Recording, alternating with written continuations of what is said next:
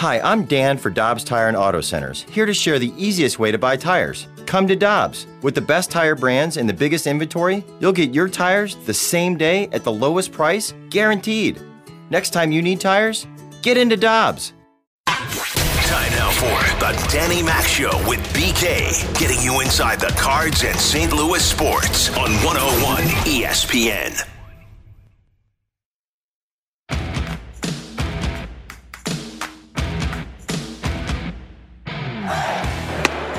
There's a strikeout, and Jake Woodford 2 in a row, his second tonight. Urias is a fastball up, blew him away. 3 strikeouts in a row for Woodford. And a strikeout for Jake Woodford. So Jake has struck out 4 of the last 5 that he's faced. A count of 1 ball and 1 strike on Tommy Edman. Edman hits it the other way. That's a base hit. Here comes Newfar. Edman to second. He'll stop. Wide turnaround first. Back in safely. 2-0 St. Louis. The 2-2. He got him. A strikeout for Gallegos. They strand the bases loaded. And for the first time since the 2001 season, the Cardinals have won 10 in a row. What a ball game last night. They've been so much fun down the stretch, and the Cardinals have indeed won 10 in a row. Another solid outing by a starter. That was Jake Woodford. The bullpen did their job. Gallegos made it interesting, obviously, at the end, but the Cardinals win it, and we've got 12 to go. Woodford went 5, 2 hits, no runs, walked 1, struck out 5. The Cardinals manufactured just enough offense. A lot of things to get into with this game, and we're going to talk it over with Michael Girsch, the general manager of the St. Louis Cardinals, coming up in about 10 minutes or so.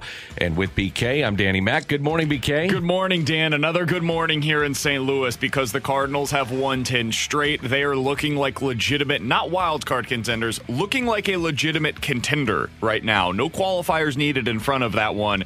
And last night is exactly the type of game that you're going to have to win in October. You're going to go up against some really good pitching, like Brandon Woodruff, for example, and you're going to have to find ways to win games 2-1. And there's going to be some gutsy moments down the stretch in the 8th, 9th innings where you're not really sure. You're sitting on the edge of your seat if you're a Cardinals fan.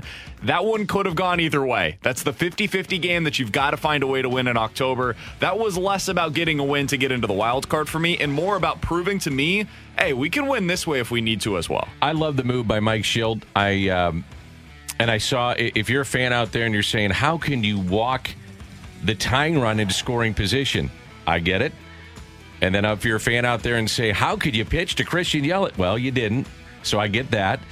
And he went with a gutsy move. That took some guts, man, to make that move. Because if it doesn't work, you're really going to be opened up for criticism. And if it does work, boy, it's a hell of a move. And it did work. And basically what he's saying in that spot is my guy, Gallegos, can get Reyes out. And even though Yelich is compromised, he's not where he was a couple of years ago, I'm still not going to let that guy beat me. He had already lined out earlier in the game, hit a bullet right to Tyler O'Neill. And he's just saying, I've seen enough of Christian Yelich to know that this guy could beat me. So I'm not going to let that happen. And he walks the bases loaded, and you get out of the jam, and you win the game. I thought it was a gutsy move, and it moved up, and obviously the move paid off. I saw this from ESPN Stats and Info, and I want to make it very clear. This is not my numbers. This is ESPN Stats and Info's numbers. I've got a take on this on the other side of it. The Cardinals' win probability was apparently 80% before the walk of Yelich. It went down to 72% with the bases loaded. So according to ESPN, Schilt decreased the team's chances of winning, but obviously preferred the right-on-right matchup of Gallegos against Reyes, and then Gallegos eventually got out of that jam. I think it was the right move, Dan. I heard what Randy Carricker said earlier today, and I tend to agree with him. I'm not losing to Christian Yelich in that spot. If Pablo Reyes beats me there, so be it. But I'm not losing to Christian Yelich, the guy that's won the MVP. I understand that Christian Yelich right now is not the Christian Yelich that won the MVP. He's not the same player. He's in a big dry spell right now. He's having a down year overall. But he's still Christian Yelich, man. And I have no interest in going up there in that spot, in that moment, in that stadium, and allowing him to beat me in that spot. So I also will say this. That's the kind of move that they couldn't have made a month ago. Because you can't walk the bases loaded when Alex Reyes is your closer.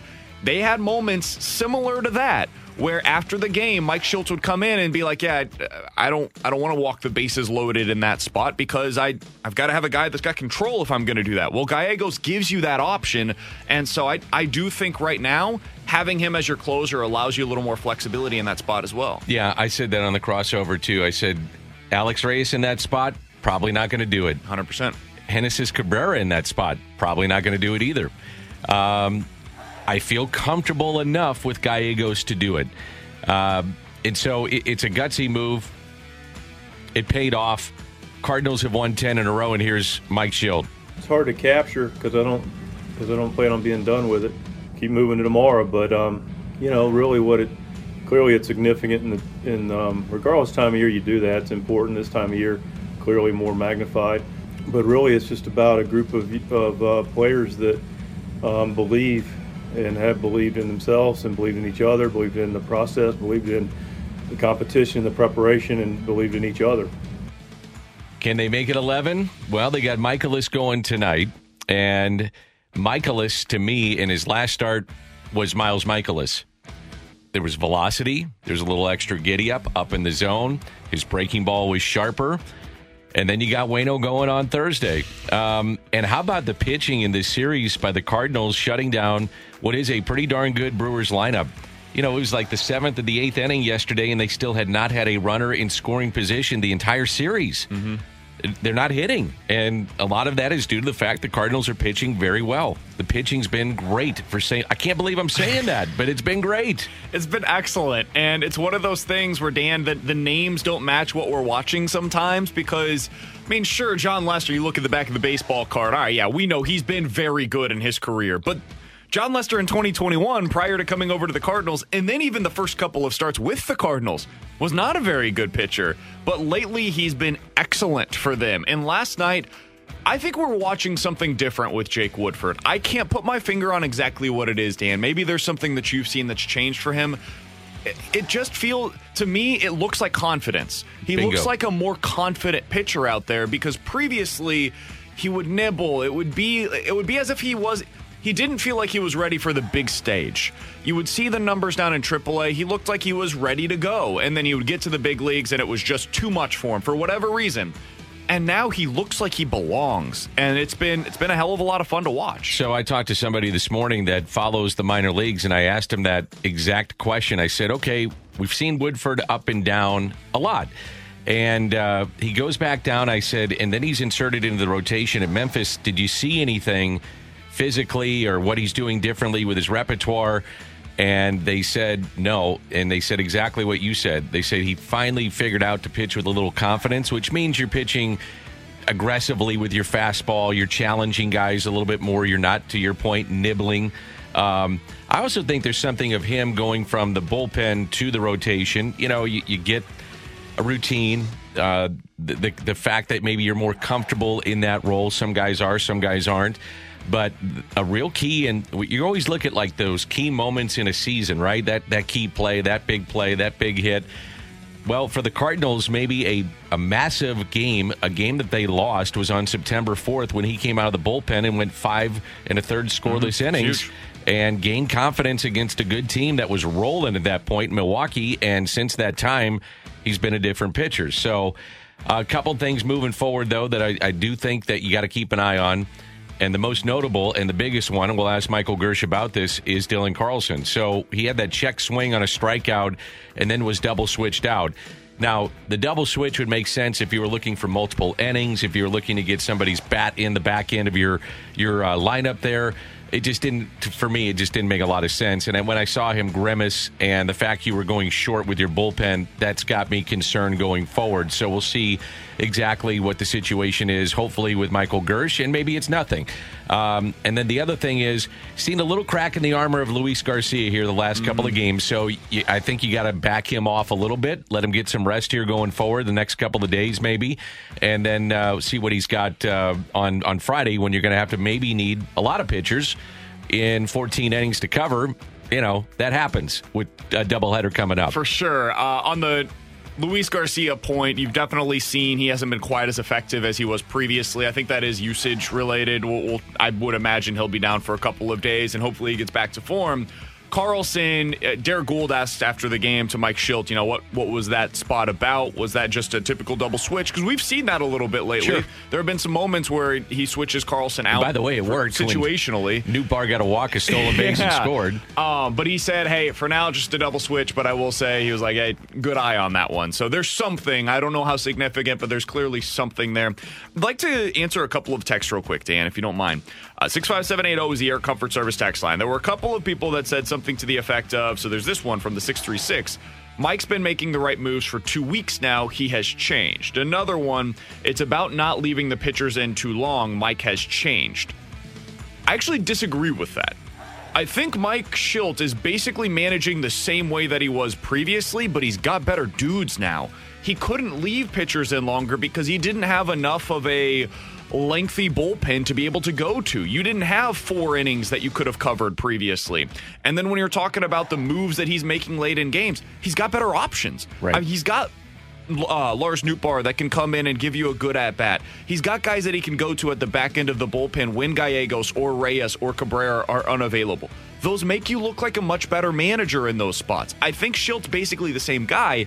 He's got better players right now that are performing well, and that makes it look a lot different and feel a lot different as a Cardinals fan. Well, when your starters give you some innings and some length, you're able to rest some guys, and there is a residual effect of that. So Absolutely. Where, all of a sudden, it was always the big three. Somehow, some way, you had to have a combination for a long time of 2 of those 3 guys pitching for you, and it seemed like 3 months without winning a game in which any of those guys appeared. Right, so that changed. Obviously, happened. Lester changed. But to the point of the texter, and you made the point earlier, and I said it on the crossover too, the game like you saw last night, that is a playoff game against Woodruff, Clayton Kershaw, Max Scherzer, Kevin Gausman, whoever. I don't care. But you get on, and you're going to have to manufacture runs, whether that's bunting, whether that's stealing a base with Tommy Edman, and hopefully somebody driving him in. I mean, that first run of the game was beautiful baseball. It was a tough at-bat by Edman. What was it, 8 pitches, I believe. Draws the walk, steals a base. Goldie, you're thinking, can he drive him in? But he hit it up the middle enough to where it moves over Tommy Edman, and you get the fly ball from Tyler O'Neill, 1-0. And that could have been the difference in the game because that's how tight these games are being played. Big spot for Tyler O'Neill, too, because that's the type of thing that you need to see from him in the playoffs. Tyler O'Neill has become a star this year in a lot of different ways. The one area of his game that still needs a little bit of work sometimes is the situational hitting. You got 1 out, runner on third, just find a way to bring that guy in. And last night he was able to do that. Back to more of the Danny Mac Show with BK on 101 ESPN.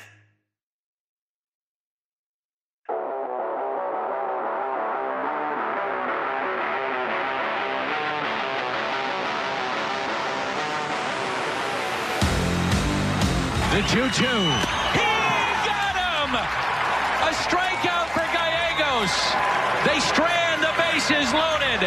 And for the first time since the 2001 season, the Cardinals have won 10 in a row. Oh, the drama at the end. I about fell out of my chair in the studio doing the final inning on Bally Sports last night. It was great. It was so much fun. This has been so much fun. And I believe Michael Girsch, the general manager of the Cardinals, who's been kind enough to join us this morning, is with the team in Milwaukee. I'm Dan McLaughlin. That is Brandon Kiley. Hey, Girsch, good morning. How you doing? I'm great. How are you guys doing? I'm doing well. I know you guys are, supposed to play close to the vest, not get too high, not get too low. But does the fan in you come out? Does the nervousness come out in your seat of watching that team in the final inning, and in particular that final at bat? Oh, of course. It's it's been sort of playoff baseball for a couple weeks now. We've played nothing but playoff quality teams or teams that are fighting to get into the playoffs, and we've been playing great and a lot of one-run games, a lot of intense ninth innings, and last night was by far the most intense last at bat of the game we've had. So it was exciting. It was so much fun, and a lot of people are asking us, how did this happen? What was the turning point? What's going on with this team? So as I ask you that, and as you evaluate the team as to why you've been able to get in this position, what do you credit it to?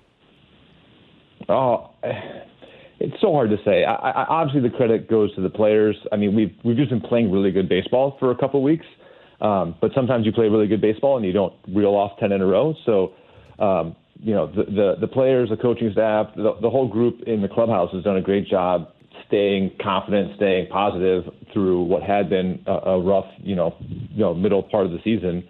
And then sometimes you catch a few breaks and it all comes together and do a run like this. So it's been a great job by all those guys to, play at the peak of their potential and kind of come through in the clutch when we need it.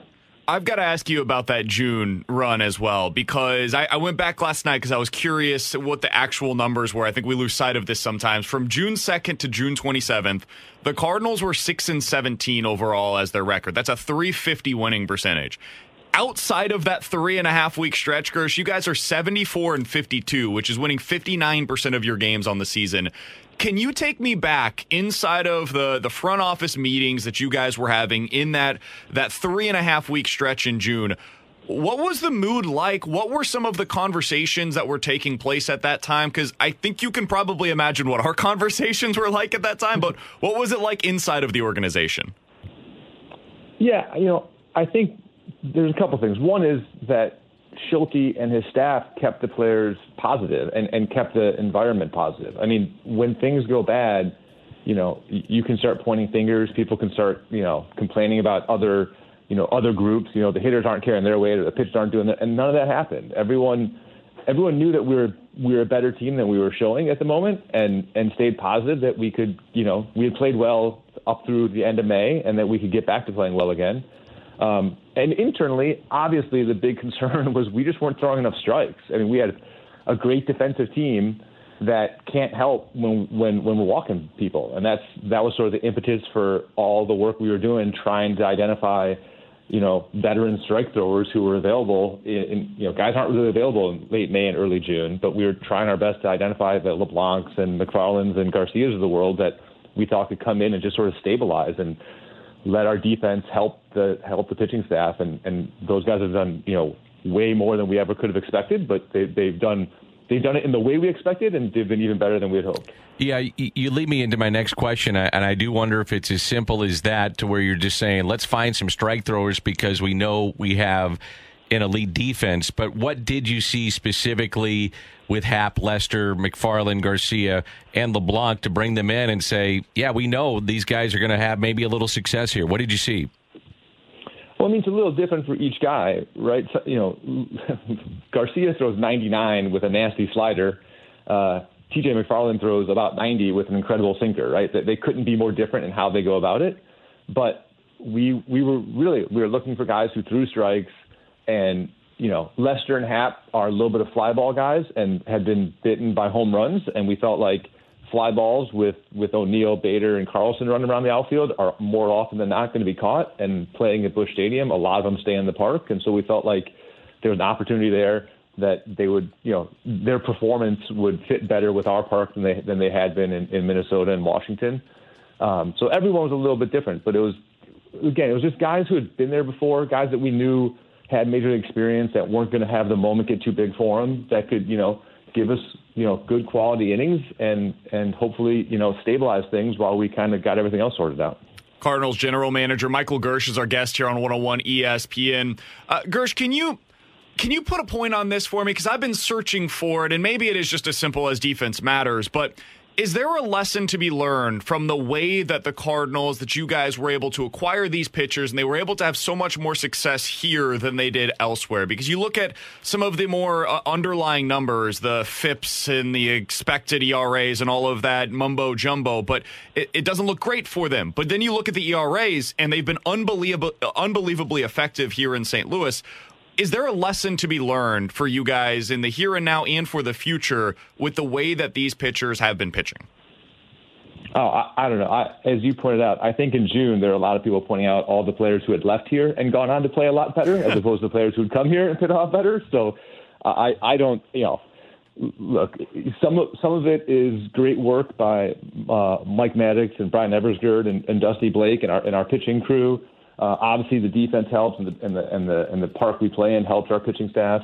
But But I'm not going to pretend that we have some sort of secret formula that we've been waiting until the middle of 2021 to break out to help our pitchers. I think sometimes you identify something that can help guys. Sometimes guys just get comfortable in a new location. Sometimes people just need an opportunity, and that happens both guys coming here and guys leaving here. Sometimes a change of scenery is the impetus for a change in performance, and we've been lucky with a lot of performance moving in the right direction for us. There's three players I want to ask you about. Dylan Carlson would be the first. We did see him get double switched out of the game last night, Mike, and also kind of grimaced on that strikeout. Is there anything that you can update us with, or was it just a regular double switch? And obviously the move paid off. Nootbaar came around and scored after a walk and stole the base, but is there anything going on with Dylan? Yeah, so I don't have an update this morning or anything. Yesterday, when he made that the catch right along the foul line, kind of jumped into the railing. Yeah, I think he banged his wrist there, and then the check swing. He was just a little bit sore. I don't think it's going to be a major issue at all. I would expect him to be in the lineup today, but he at least was sore enough that was some part of the double switch decision. So. But I don't expect it to be anything major. Understood. And then Jack Flaherty threw yesterday to live hitters. Can you give us an update on how he fared there and maybe his next step, and then also Dakota Hudson?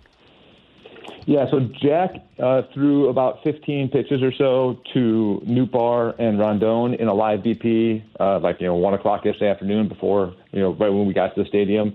He looked good. He felt good. The next big question is how he feels today. I mean, the steps in rehab are always, do you feel good enough to pitch? Then how do you pitch? And then how do you feel the next day? So assuming he comes in feeling good today, we'll then make a decision on when he'll be available next. But I think we've been talking about, like, stretching Jack all the way back out to being a starter would take way too long at this point in the season. So he's more likely to be, starting back up at an inning or two. And, we'll sort of sort through what that's going to look like once we know that he recovered well from yesterday. And Dakota has his final rehab start today for Memphis. He's being stretched all the way out. And really, one of the things we want to make sure with Dakota is that he is ready for next year, that he's stretched out, that he does his whole rehab process. And you can do that in the minors because he'll throw his allotted pitch count tonight kind of no matter what happens in the game. Whereas if you bring him to the big leagues and try to have him throw 85 pitches, if things go sideways in the second inning or if we need a pinch hit in the fourth inning because we have an opportunity, you just can't guarantee that he's going to finish his rehab the way that we want him to complete it. So he'll make that start today, and then we'll determine sort of what comes next for him. I'm not trying to play coy. We just don't know yet. Sure. We got to figure out kind of where we are and where the roster is and what we need, and we'll see if we can do something that makes sense. But things are going great for Dakota. He's feeling good. He's worked through his whole rehab. He's really only a little bit over a year post-surgery, which is a pretty fast schedule to get back to the big leagues. So, I think we should temper expectations that he's going to, start throwing 100-pitch outings in the big leagues anytime soon. But we'll get this last rehab start in, and then we'll sort of reassess where we are. I wanted to ask you, Girsch, if I told you before the season Adam Wainwright's going to be the only pitcher on your roster that throws more than 105 innings this year, what would your reaction have been to that question? Well, I wouldn't have been very optimistic about how our pitching staff was doing. I also would have been not entirely – well, okay, so I would have been surprised because you wouldn't guess that our oldest pitcher would throw the most innings. But I also would have been not totally shocked because entering this year, coming off a 60-game season, none of us had any clue what pitching was going to look like and how healthy guys were going to be and whether we were going to be able to push them like we normally do and all that. So certainly – not having anyone over 105 innings except for one guy is not the way you draw up your rotation and your pitching staff in spring training. But it's again, guys have jumped in and taken opportunities and made it work. So and Waino's been so good in his innings that it's allowed us to sort of muddle through parts of the season where we didn't have a whole lot of support for him in the rotation, but we're in a better spot now. Hey, Girsch, was there any thought about Yepez getting a call up to the big leagues? He's obviously really turned the corner this year in his career and has put up really nice numbers down in the minor leagues. Was there any thought to maybe giving him a promotion here at the end? Sure. Yeah, Juan Yepez has had a great season for Memphis. He's definitely on the radar. I mean, there's a few guys down there that we've talked about. at the moment, we're sort of got a good thing going, and so shaking things up doesn't make a ton of sense. Sure. Honestly, September is just so different now with only a 28-man roster than when we normally would carry 36 or 38.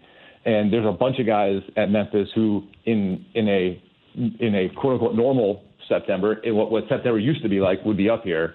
But given the limitation on number of of roster spots, and we're carrying quite a bit of pitching because our starters are tending to go 5 innings, and so we're trying to keep ourselves from overworking the bullpen too much. So, but no, Juan Lefebvre had a great year. He's certainly been in the conversation and will continue to be in the conversation if anything changes. I've got 2 guys that I want to ask you about, Michael, before we get you out of here. Tyler O'Neill and Edmundo Sosa, both of whom kind of came into this season, at least from the outside looking in, seeming like they were at a bit of a crossroads in their career. It could go one of 2 directions, and both of them have been outstanding, especially of late, but really all season long. What's it meant to you guys to get these kinds of performances out of those 2 guys in particular? And is this what you were expecting out of those 2 coming into the season? So obviously it's huge anytime you have a successful season, you're going to have some guys outperform expectations, right? You're never, unless you put together a team that everyone expects to win 100 games, you're going to have somebody who's going to have to outperform in order to help for the guys who get hurt or underperform. I think Tyler, we've thought very highly of Tyler O'Neill for a long time. We gave up a good pitcher to acquire him. He was a highly rated prospect. I'm not sure we expected exactly this to be what he looked like, but we expected him to be a very good outfielder, a very good hitter, above average contributor, and a future All-Star. And so the fact that he's doing it is great. It's nice for everyone involved that in the trade and in his development that we get to watch it kind of come to fruition. Edmundo was a little bit like a lower profile guy, but he's been in our organization forever. I mean, we signed him when he was 16, so probably been in our organization for a decade. He went through every step of the minor leagues. He's someone that there are a lot of people in the organization that had some hand in helping get him to the big leagues. And you're right, coming into the season without any options left and having not really established himself, Edmundo was a little bit of a crossroads, but he's been great. He's been great defensively. He's been better than we probably expected offensively. He has a knack for his baseball IQ is just really high. He has a knack for being in the right place at the right time, for taking bases with his speed when he can, and he just hasn't made any mistakes out there. And he's been a huge part of the last 2 weeks or so, and it's been great to see. And he's a great guy who works his butt off. So it's been really nice to see it come to fruition for him. Girsch, and I'll wrap it up with this. I realize that you're in the moment. You're thinking about now. You're trying to win the game tonight, and it'll be 11 if you guys do, and a remarkable run, and hopefully a run into postseason play for the Cardinals. However, you always have in your seat an eye towards the future. So 2 questions, and they're both on opposite sides of the spectrum here. One would be, at what point do you try to get Waino signed? And I'm assuming that will happen, and he'll finish his career in St. Louis. Not to put words in your mouth. But and then the other thing, the fans always ask me, with the CBA coming up, about the DH in the National League. So I do want to ask you about those 2 things and what you're hearing on the DH, and then also about trying to get Waino and tie that thing up and move forward with your offseason plans. Yeah, so when we signed Yadi a few weeks ago, Mo described it as the oddest negotiation he's ever done, and I think Waino will be the same way. It's not going to be a traditional negotiation over a contract with a free agent. I think it'll be more of a conversation about, where we want to go and how we want to do this. I suspect it won't happen until we're done playing for the year, which hopefully is not for six or 8 weeks or whatever the number is. But it is something that we will obviously, address, later on and see what we can do. So, in terms of the CBA and the DH, it's very much out of our hands. That's at the commissioner's office and the union level. I think it is likely that the DH is part of the new CBA, but until someone tells us for sure, we don't really know. So, in terms of, to the extent we're looking to the future and thinking about rosters and things, our sort of position is we're kind of assuming the DH is going to be part of baseball going forward. I mean, at this point, the National League is, I think, like the last league in the world that doesn't have a DH. I mean, the minor leagues have DHs, college has DHs, the Japanese league has DHs. I mean, so I think the momentum towards the DH happening is it's kind of inevitable at this point. But until someone actually tells us what the rules are going to be for next year, we sort of operate under the current rules with an assumption about what might happen. Yeah, and that's why. Yeah, sure, and that's why I was asking. Hey, Mike, I know you guys are really busy, and thanks for carving out a few minutes for us. Really appreciate the fact that you're candid with this and coming on the show, and let's hope we see 11 in a row tonight. Keeping it going. It's been a great run. Why stop now? Absolutely. It's been so much fun. That's Michael Girsch, the general manager of the St. Louis Cardinals. A lot of good stuff in that. I liked what he said, and I know it frustrates fans a ton. And I know Mike Schilt very, very well. I know that when things were going south at times, fans want to see like Mike just go off on these post-game Zooms. He's just not going to do it. That's not who he is. And so as he was talking about that, and he said, he always kind of put out the positive front. He's not burying players. He can't do that because he's got to go back into that clubhouse and talk to these guys and try to keep them on the right pace and play to a positive way to help the team. And as he was saying, I looked up at MLB Network, and there was Tatis and Machado holding a joint press conference. Again, those things happen. Don't get me wrong. And it happened with the St. Louis Cardinals with Ponce and Yachty. Those things happen. But if you're looking for Mike to be like flipping over the spread and going crazy, it's just not going to happen. He's a very positive guy, and that's how he runs his ship. And we know there were serious conversations that were had inside of that clubhouse. Some of those have been made public now in terms of Mike Schilt saying publicly after games, hey, listen, we had conversations with our guys. We got too one-dimensional as an offense, and we needed to change that. And there were issues with our pitching staff, and personnel-wise, they changed that as well. But when you go 6-17 in any stretch, and you have the kind of expectations that the Cardinals do coming into this season. The Pirates had a bunch of those stretches. The Diamondbacks had a bunch of those stretches. It's different there because they didn't have any expectations. When you're going through that and you're in the middle of it, it sucks, man. It's brutal. As a player, as a manager, as a coach, whoever you are inside of that clubhouse, it stinks. And all of them feel it in those moments. But Schilt deserves a lot of credit, as you heard from Michael Girsch, for keeping things together. Whether it's him, whether it's Waino or Yachty or whomever else was keeping things together inside of that clubhouse. And there's a lot of credit that goes around to a lot of different people. That could have buried this team. It probably should have buried this team. And they didn't allow it. And now we're able to watch meaningful baseball at the end of September because they got through that unscathed. And that's such a big thing, man. That shows you that the Cardinals do have leadership in the right places. The other point I want to make, too, he said, hey, we brought in Jay Happ. We knew he was a fly ball pitcher, and we play in a huge ballpark. Maybe this works for us. And they took a flyer on it. I mean, these are educated guesses when they take a flyer on John Lester at the end of his career and Jay Happ and Garcia and McFarland and LeBlanc, which all five of those guys have been at some point or time huge moves for the club. And I always say this, BK, like I can go on and say, well, the analytics say that this guy does that, and here's his this, and here's his that on various websites, and I do it all the time. I mean, I look at Pitching Savant, and, you go to the various analytical sites that help you out. There's a different formula that all these teams have, every one of them.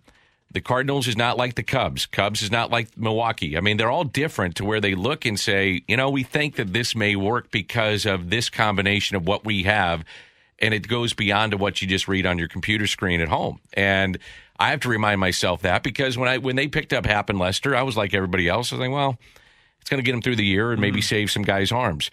Well, now these guys have become factors down the stretch. So it's educated guess, and as much as you want to at times say, "Man, that was a bad move. Why'd they do this? Well, this one and these five worked out, and so you got to give them credit when credit is due. And this is one of those times where they deserve a lot of credit. Yeah, I know there's been a lot of talk around St. Louis over the last few weeks, and Derek Gould, and I know you were on this as well. I've been talking about it. Is Busch Stadium becoming too much of a pitcher's park? Do they need to move in the fences a little bit because the construction over there has changed the way that the ball carries? Well, part of why you can construct the team the way that they have is because of those ballpark factors that they have right now. You've got a great infield defense. The outfield defense is probably the best in the sport. And you look at the ballpark that you're playing at, which suppresses offense. Okay, you can get away with some of these pitchers when other teams simply cannot. And I think that is one thing that I'm super interested in going into the offseason, Dan. Do you need to pay $15, $20 million for a guy that's a legit number 1 or number 2 starter, when you can have a solid mid-tier starter who might give you similar results, going about it very differently. Not going to get the same strikeout numbers, but with weak contact and fly balls that are run under with this defense, does that give you a little bit of an inefficiency that you can exploit going into the market this offseason? It's something that I'm so interested in moving forward, and I think the Cardinals were able to do that this season. I'm going to be interested to see if that's something formulaically that they look at going into next offseason. So I look at, with the money that they have, I would invest it in pitching, because we saw this year that if you can pitch with this defense, you got a chance to win games. I would cover myself with some bets with some guy. Maybe I'd take a flyer on some mid-level guys, and they could be swing guys. You know, they could be in the rotation, they could be in the bullpen, and I don't have that list in front of me. I don't know. Sure. I haven't looked yet. I do think you need a bat, but also it's the reason I asked Michael Girsch about the DH. You know, you got the DH coming, and it's going to be here in the National League. Whether you like it or not, it is coming. But you also have, soon enough, Nolan Gorman coming. And I'm telling you, Jordan Walker is coming. It's going to be sooner rather than later. I truly believe that. There's a kid down there in the minor leagues, Alec Burleson, that's had a nice year. He's a corner outfielder. He's only 22. Juan Yepes. Juan Yepes, another one. Into the mix next year. So there are some things you can do with your bats. But I do want to see them go out and get one. But again, I think my primary focus would be pitching, because if you have pitching, you have a chance to win with this defense. And it's being proven now every single night. Yeah, I wonder, because a lot of people are going to text in 65780 is the Air Comfort Service text line and say, no, go get Scherzer, go get Scherzer. Listen, I'm not going to argue against going out and getting Max Scherzer. That'd be a hell of a lot of fun to watch. However, I do wonder, is it better to spend the $20 million on Max Scherzer, or, to your point, Dan, is it better to spend that on 5 different pitchers who might cost you $4 to $5 million per, and now you've got a bunch of arms that can come in at any point in time. They give you more depth going into next year, and you're able to play more similarly to how they're playing right now. I don't know the answer to that question. It's going to be fascinating to see which direction they decide to go, but I think that's going to be something that they're certainly having conversations about going into the offseason. Now, if I was Nolan Arenado or Paul Goldschmidt or Dylan Carlson, I'm saying, yeah, we need to move these fences in, man. I'm telling you, I've been robbed by a couple of home runs. I need to get I could have had 5 or 6 more. I get it. But if I'm a pitcher, I'm saying, I don't know, this ballpark plays pretty fair. I really like it. I'm a big fan of the way this park plays. Absolutely. So that's something they'll address in the offseason. We'll go around the majors when we come back on 101 ESPN. Can't get enough Cards talk? You've come to the right place. Back to more of the Danny Mac Show with BK on 101 ESPN.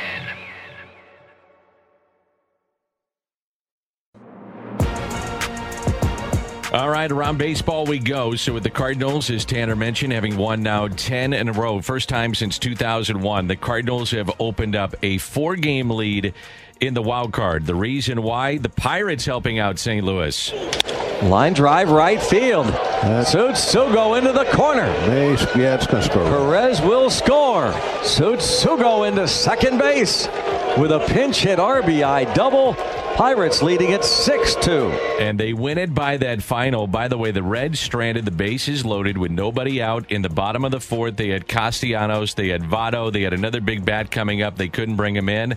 And really, that was the difference in the game. The Phillies had to come back late in their game against the O's. And he hits it down the right field line. Santander on the run over toward the corner. He can't get it. It's a game over, baby. Harper's already at third. He's coming home. The throw to the plate is not in time. It's a walk-off 2-run triple by JT Realmuto.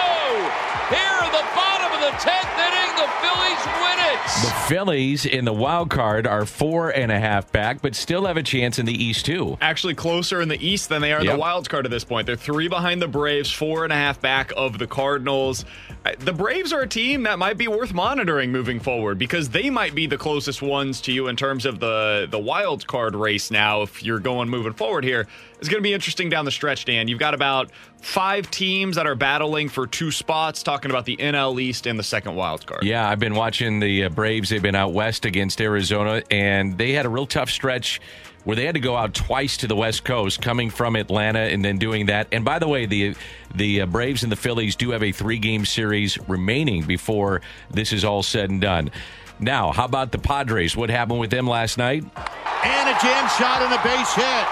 Belt is coming home. Do they have a play? They got him. No, he dropped it. Belt is going to score. Wade comes through again in the 9th. Wow. 6-5 in the 9th. Obviously, big hit. 6-5. The Giants beat the Padres. So the Padres now are 5 back. Philly 4.5. Cincinnati 4 out in the wild card. In the American League, by the way, Boston is a game and a half in front of Toronto, and the Yankees are just a half game back of the second wild card spot of the Blue Jays. Then you have Oakland 3, Seattle 3. No one talks about the Mariners. They're just kind of hanging around. Just Danny Mac. He's the only one. I just find it interesting. I mean, this is a team that no one expected to do anything, and yet they are 3 out. So there's somebody to watch this offseason, by the way, because if we know anything about their front office, they're going to be super aggressive, and they have stated publicly that they will be so this offseason. Watch them when it comes to some of the big-name players on the market. Oh, I got my team to watch out for. Yeah? Detroit? Yes, sir. They've got 2 of the top prospects in baseball that probably graduate to the major leagues next year. They have played well beyond expectations this year. Matter of fact, Detroit has played better than a lot of teams. They've been better than the White Sox in the second half this year. And they're going to have money coming off the books, and apparently they want to spend. Apparently Carlos Correa might be a guy that they have their eyes on. A.J. Hinch managed him in Houston. That's right. They could use a guy to be the face of the franchise going into this next era. Watch them in a connection with Carlos Correa. So, Tampa Bay... they are 6 in front of Boston. Did not wrap it up last night. White Sox 10.5, and Houston is 8 in front in the West. Meanwhile, in the East, it's Atlanta leading Philly by 3, as you mentioned. Milwaukee now a 9.5 game lead over St. Louis, and the division that's still not decided is the National League West, and it does have what could be an impact on the Cardinals if the Cardinals get in, and the 1-game playoff of the wild card teams. Then you're talking about either the Giants or the Dodgers, and the Dodgers now are only a game back, and they're 9-1 in their last 10. So either one of those teams that you face, if you're that second wild card team, ain't easy. And if you're looking at if you're doing the schedule game, which we have done a lot this year, Dan, it's kind of even. The Dodgers have the Rockies, the Diamondbacks, the Padres, and then they actually finished the season with 3 at home against Milwaukee. And then for the Giants, they've got 2 more against San Diego, 3 against Colorado, 3 against Arizona, and then 3 more to finish off the season against San Diego. So it could be the Brewers that ultimately decide who the Cardinals are going to be playing in that wild card round. What are you looking forward to tonight? And on your show? Well, for our show, I'm very much looking forward to Chris Thorburn, Stanley Cup champion with the Blues, now working with them, coaching some of their prospects. He was a part of the coaching staff for that Traverse City tournament. We're going to talk to him about Scott Perunovich's role moving forward and what he saw from him in that tournament. Plus, Kevin Goldstein, former Astros general manager. Dan, about a month ago, he told us he did not like the Cardinals' chances of making the playoffs, like all of the rest of us. We're going to talk to him coming up at 12:30. A lot of Peloton, let's go. This holiday, with the right music and the right motivation from world-class instructors, we're going to pick it up a notch. It's the holiday season. You might just surprise yourself with what you're capable of. Work out to thousands of live and on-demand classes, from running to cycling to yoga. Try Peloton risk-free with a 30-day home trial. New members only, not available in remote locations. See additional terms at onepeloton.com/home-trial. Peloton, motivation that moves you.